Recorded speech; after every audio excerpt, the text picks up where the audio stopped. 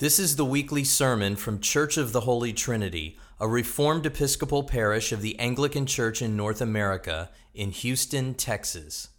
Please join us on Sundays at 8:15 and 10:30 a.m. for Holy Communion, and visit us on the web at holytrinityrec.org.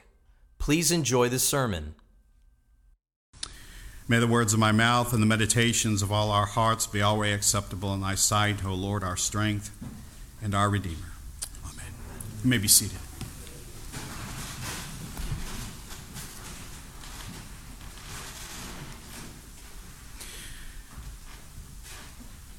That we also may be like all the nations. This unfortunate line in 1 Samuel chapter 8 has been humanity's excuse to reject Almighty God for ages. It was Israel's line in this particular chapter that we read this morning when Samuel, as their prophet and their judge, after several decades, was fading in old age. The people's call for a king, as we read today, was out of fear, was out of desperation. Yet in their fear, as in every age, including our own day, we go to the extreme of trusting in our own strength, our own capabilities of defense, whether on the individual level or the national level, over the sovereign care and protection of God. When we start looking around to see how everyone else is doing something, as Israel was doing here in this chapter, we slide quickly into idolatry, into self-trust over trust in God. In our day, and the same rang true for the Israelites in 1 Samuel 8, we have the tendency when things are going sideways to look to human-centered solutions over the simplicity that God calls us to of bearing our fears to Almighty God in prayer, in worship. This is where Israel found herself in this chapter. Instead of doing as she did decades earlier in the previous chapter that we read last week, calling Samuel to cry out to the Lord in repentance as a nation, Israel here looked elsewhere. This morning, as we continue our series this year in 1 Samuel, let us, on this first Sunday in Lent, focus on our need to stay grounded in Jesus Christ over the fears and threats caused by the world, the flesh, and the devil. The background to the people looking to the ways of the surrounding nations occurs in verses 1 through 3. In verse 1 we read, when Samuel became old, he made his sons judges over Israel. This followed the pattern of other judges in the previous time periods. Gideon had his sons, Eli had his sons. As we know from the early chapters of this book, the sons of Eli in Eli's old age were labeled as worthless fellows. And as we read, God judged the entire house of Eli for these transgressions. Samuel's sons here were described in the following words in verse 3. Yet his sons did not walk in his ways, but turned aside after gain. They took bribes and perverted justice.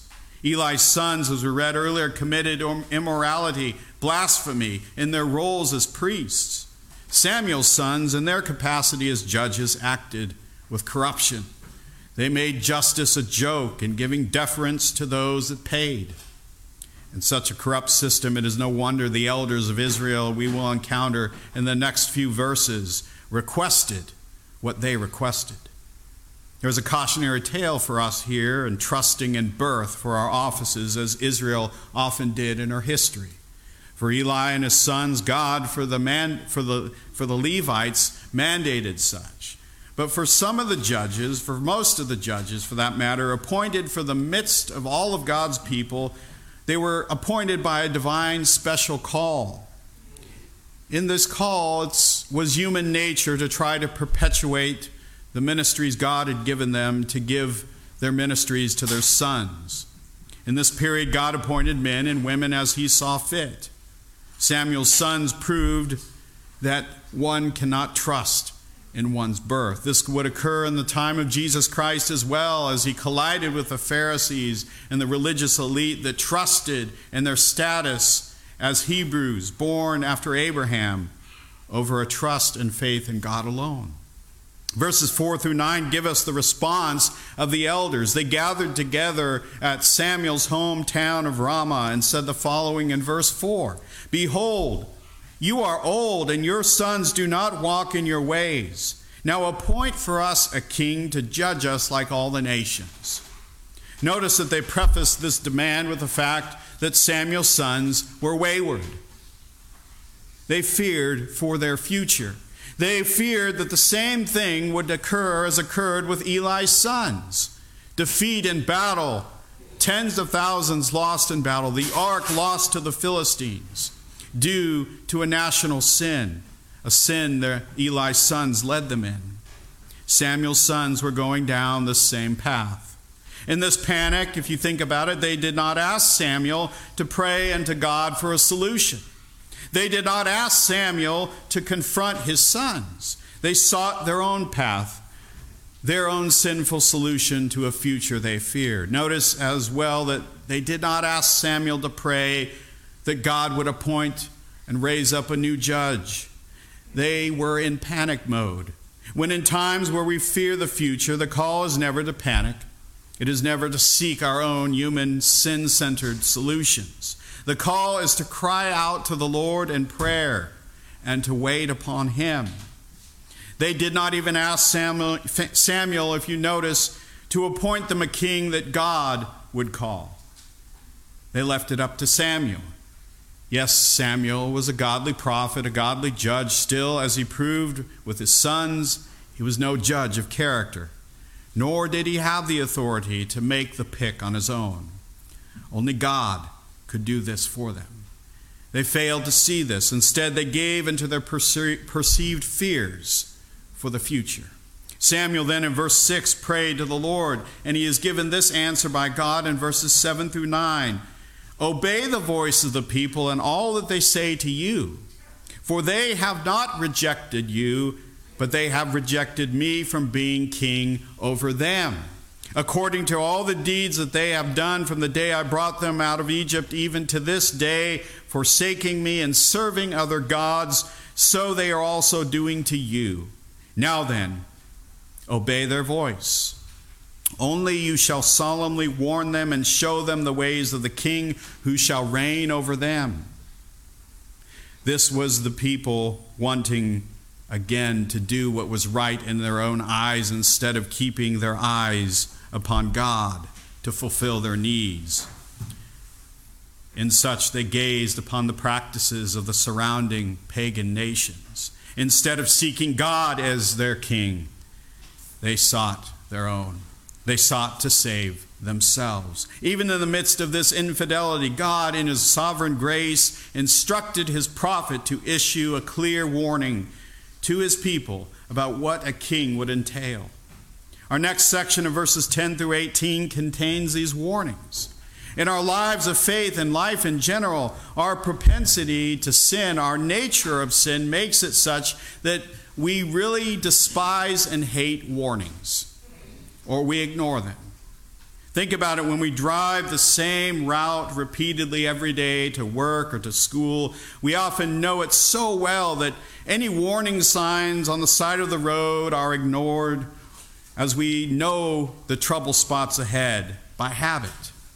Sometimes we don't even know those warning signs are there anymore. Yet when a new warning sign is erected on our route to caution us against something that is coming up that's new, we tend to ignore it or probably don't even see it.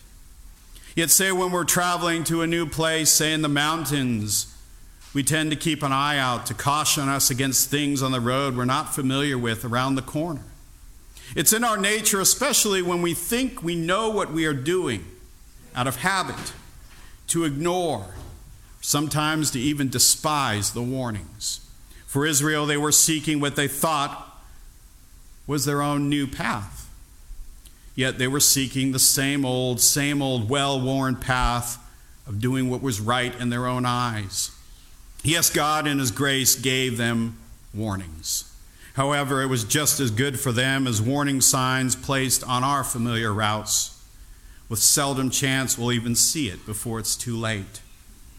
The sixfold list of what the kings would do to them is a list, really, of the people asking to be enslaved. You want a king? Guess what? He will take your sons and make them serve in the army, fight in his wars. You want a king? Guess what? He'll take your daughters to be perfumers, cooks, bakers. You want a king? Guess what? He will also take the best of your fields, your vineyards, your olive orchards. You want a king? Guess what?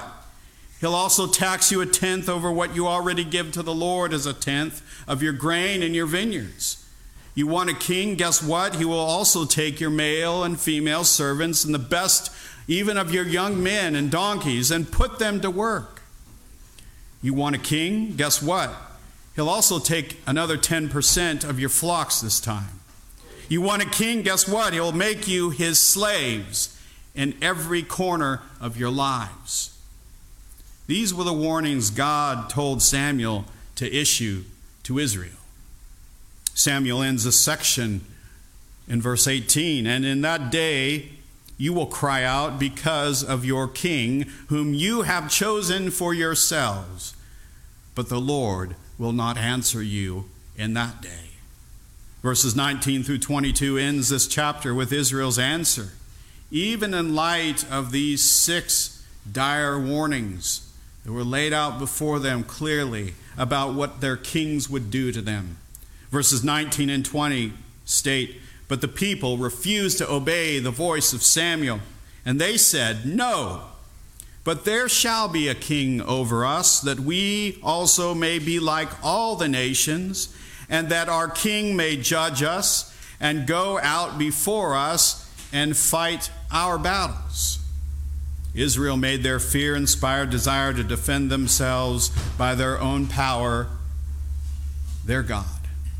They did so by a willingness to relinquish their freedom to become slaves of their king, of their nation. They demanded that God no longer defend them. They demanded to no longer serve God. They would rather serve a king as slaves. They wanted to be like all the other nations with flashy militaries ready in human eyes to fight at a moment's notice. They were willing to give up their own children, the best of their lands, their servants, part of their flocks and harvests, to defend themselves for their security. Instead of reliance upon God that had defeated their enemies so many times in the past for centuries, always against impossible odds, they sought self-reliance. Samuel thus, at the end of our chapter, conveyed the answer to Almighty God. And verse 22 gives us the response of God: obey their voice and make them a king. On this first Sunday in Lent, it is important we heed these warnings from our past, from our forefathers in the faith, in our own lives. When we hit what we may think is a troubling time or think things look fearful for the future, what is our response?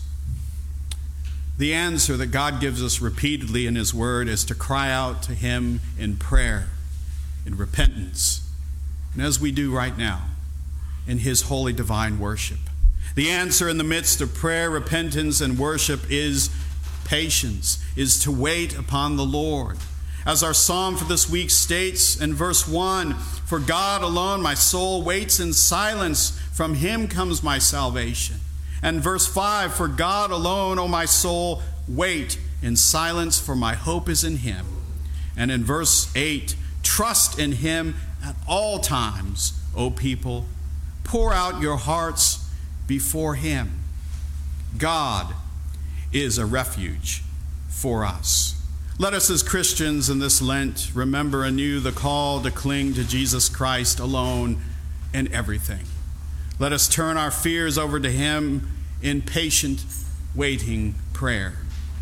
God provides always for us the path ahead, walking with us, leading us through every step, providing the warnings along the way.